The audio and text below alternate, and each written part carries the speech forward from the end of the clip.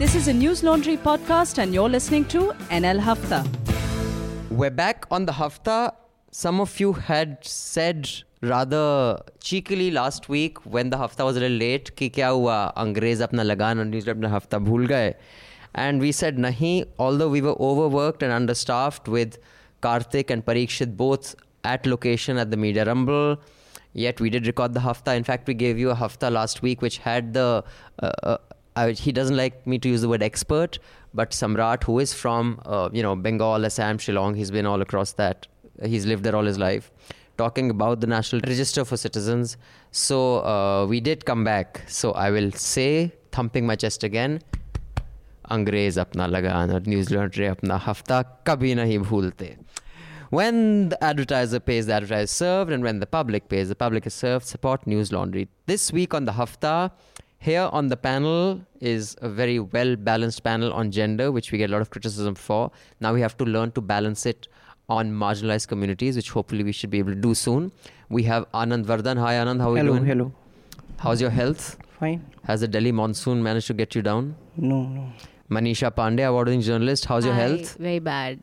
Has Coughing and sneezing and Delhi monsoon has got you? totally got me. इसीलिए कहता है cigarette मत पिया करो. And Madhu Trehan, our editor-in-chief. Hi. Congratulations on a spectacular Media Rumble. And to everyone here at News Laundry. And to all our subscribers, without you it wouldn't have been possible. And I'm Abhinandan Sekhri. We will discuss the following today. And joining us on the phone, Ram, because I couldn't see you. And I'm such a sucker for the visual.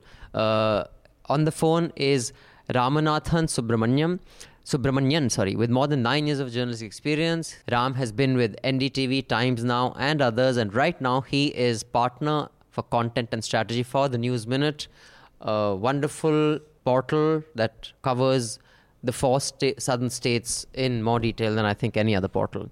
So hi Ram, I'll just tell you what we'll discuss today. High profile exits from ABP News and following Editors Guild statement. Some like it, some don't like it.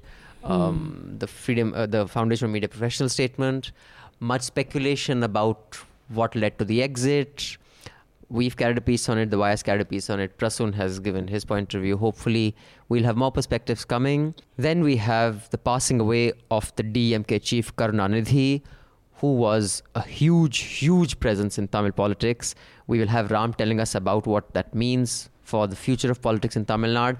And also, what was that fracas about he should be buried at, Marina Beach as opposed to the other place where they were giving him space to get buried. There was also, I think, 4 deaths at his basically funeral. तो नहीं कहेंगे, funeral ही कहेंगे ना? 3 deaths. Yeah, 3. funeral. Really? I didn't know this. 3 deaths. So because of the stampede and okay. because thousands of people who came. God.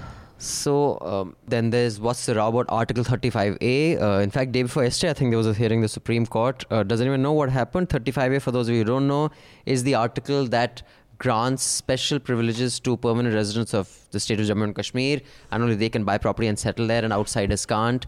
And a Delhi-based NGO has filed a case saying that why can't we as Indians also settle down there.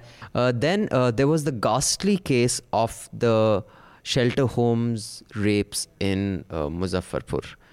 I mean, I read about that case and I really, even though we've been so desensitized, I really didn't want to read no more. And I saw the report on NDTV. And now they do it. Started off with, I think, correct me if I'm wrong, Atul, it started off with 1 shelter home, but went on to 12, right? 14 shelter homes. And we had actually broken that story about 2 weeks ago. And now it's snowballed into, they're doing a audit of shelter homes across Uttar Pradesh as well. Because there have been some complaints in UP, in Devariya. So, yeah, there was that. And, of course, the 2 stings, one by India Today, of cops as hitmen in Uttar Pradesh. The other was NDTV's sting on these men who have been accused of lynching Pehlu Khan. Pehlu Khan was carrying cows. And it's based in Rajasthan. And it was, I mean, you have to see that video to believe it. So let's first start off with Ram on the Karunanidhi issue. And then we can move on to the rest. So let me get the first clarity on 2 things, Ram. what is the significance of a burial happening for Jayalalitha and Anna and Karunanidhi, all they're Hindus, and secondly, what is the prime Marina Beach? What is the status? Why did that become a point of contention that should Karunanidhi be buried there? And for those of our listeners who don't know the full picture, if you could quickly just also briefly tell us what the whole confrontation was that he should get a burial at Marina Beach. All right. So you made 3 questions. I'll go with them one by one. All right. So the first thing about burial as a Hindu, well, there are lots of communities here which are Hindu communities which go for burial, right? The idea that the cremation has to happen necessarily is a fairly Brahminical idea. You'll see mostly the certain upper castes which go for cremation necessarily speaking. But there are lots of castes, which are oppressed castes which usually, which also go for a burial. So it's not necessary that, it's not really unheard of. Oh, sorry, was this a pushback during the Periyar movement to reject Hindu customs, or was it there before? Did it predate Periyar?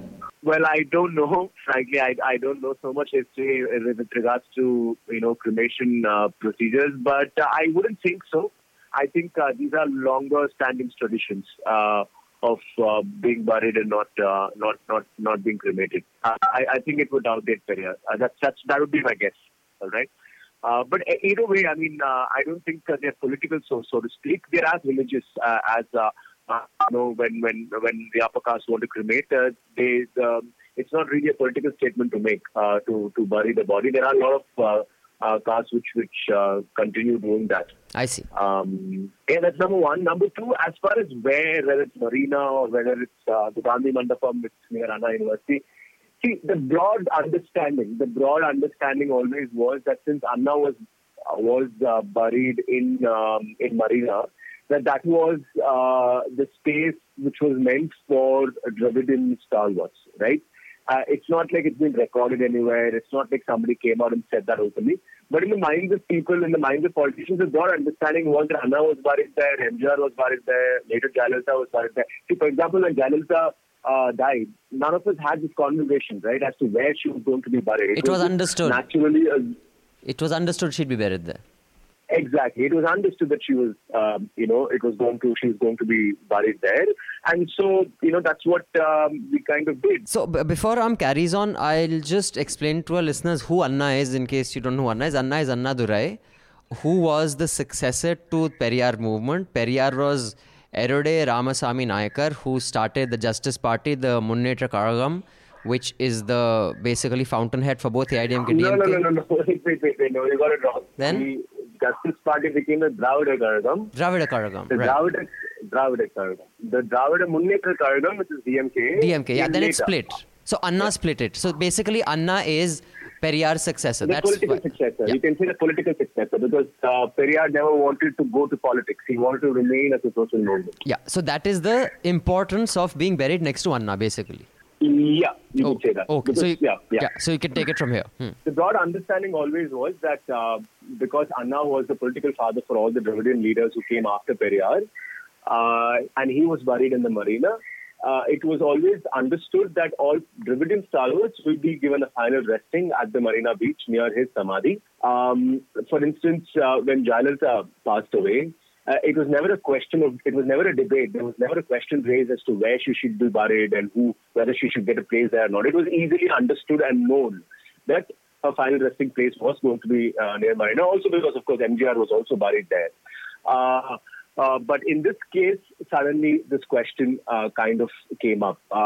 Why the government of Tamil Nadu had to, spark off a debate like this?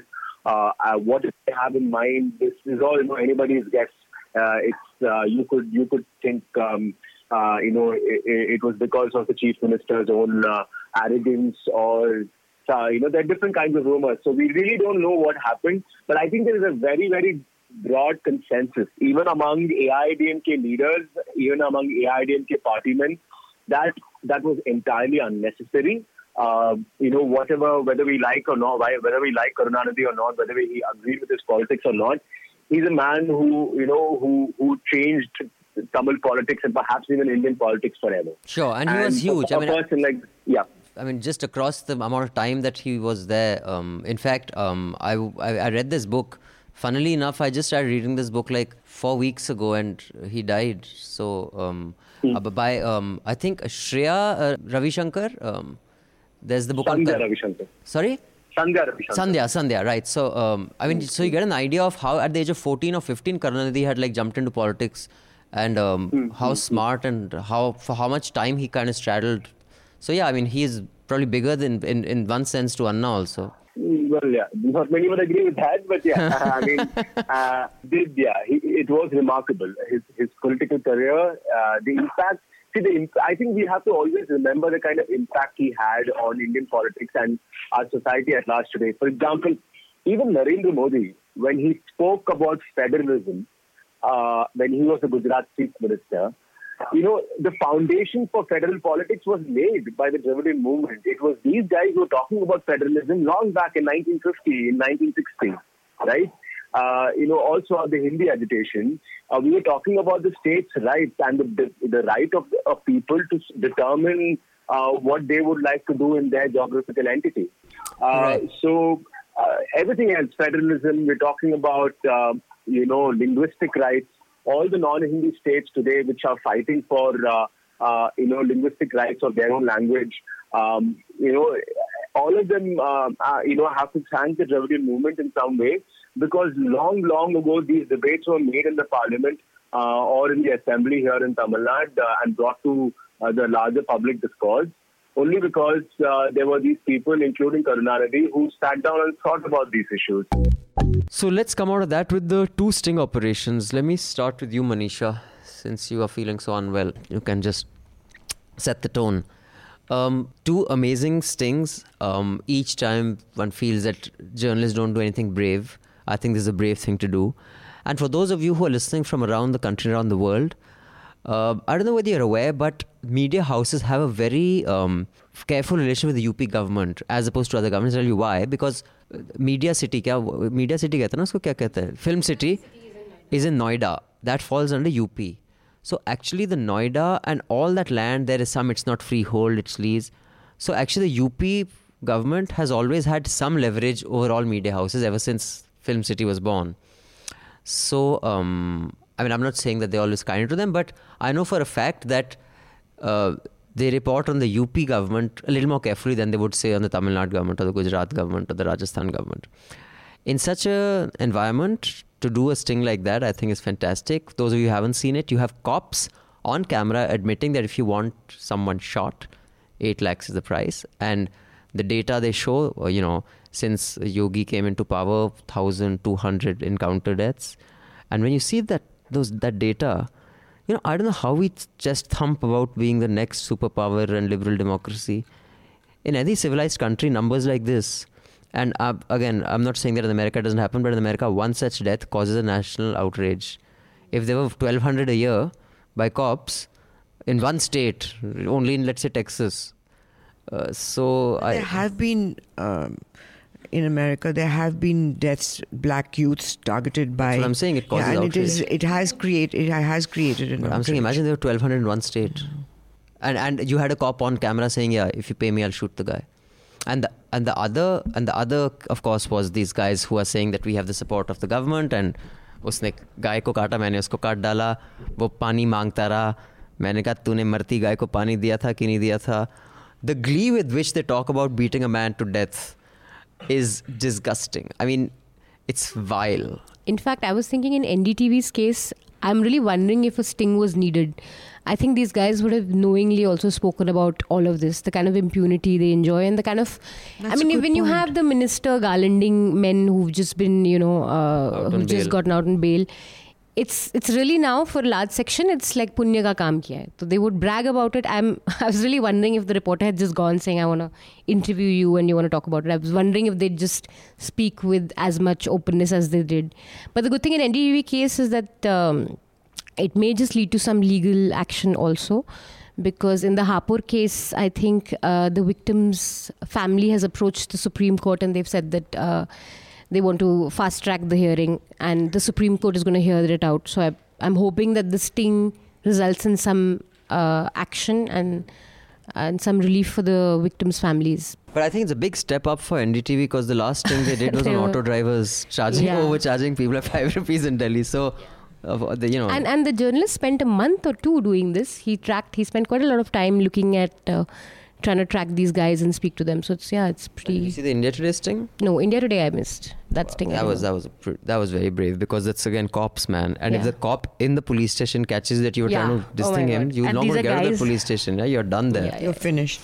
And again, in the India Today case, there have been reports about these encounter killings. I think Neha Dikshit has reported. She's gone to the families of the guys who were shot. Yes, there was that. And then NDTV had also, I think, in fact, Shruti, who used to work with News Laundry, had done a story again tracking the families. But again, when you see those guys on camera say it, it's another impact altogether. Okay. Now, first one.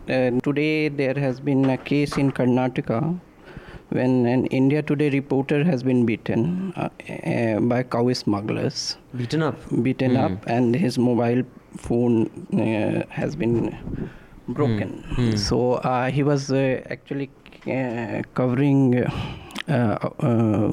on a raid by police on information supplied by some animal protection activists. So he was beaten up there, and I hope media takes up that case too. Second is that Rajasthan sting case. So like Asimanand case where sting, he caravan. That wasn't sting. He gave an interview. Boasted a lot of things. Here also, he's bragging a lot of things. I always say that whether it is child lifting, cow smuggling, this lynching is also a reflection of the retributive justice psyche in Indian society. That we would somehow give you that kind of punishment that is in proportionate to what we consider it as a crime. So that street justice, instant justice. So that is also a psyche of retributive justice in popular culture. In films you see the hierarchy of villains is somehow decided by how brutally you kill. So the most vile person is killed most brutally. So also this retributive justice, that we are the justice deliverers. Anyway, now let's come to ABP. Please tell us, young Manisha, who would you say in today's journalists or photographers has that kind of passion? I actually find, I must be honest, I don't know that much about photography. So I mean, they may be very gifted and talented young people around, but I was recently introduced to the work of Bharat Tiwari, who's written a piece or two for us. But I saw his photographs from the Rumble, which he's posted. My God, he's brilliant. Even last day, he's just, the moods he gets, I was just blown away. Publish it? We could publish them. We should publish them. We should in fact ask him, we can do a photo essay. We can do a photo essay of the Media Rumble. He's got such stunning pictures. So yeah. So there were high profile exits from ABP last week. Last week. The managing editor Milind Khandekar quit. Punya Prasoon Bajpai, who was an anchor with ABP, quit. One of their anchors, Abhisar Sharma, is on leave. I don't think he's quit, but he was sent on leave. And there were a lot of... How can you be sent on leave? Jao leave go lo. Off air, Mujhe nahi chahiye. Nahi, tumhe chutti chahiye. Isn't the standard in many television? Yeah, sent on leave is very common. Go on leave. Oh, thank you, sir. That's nice though.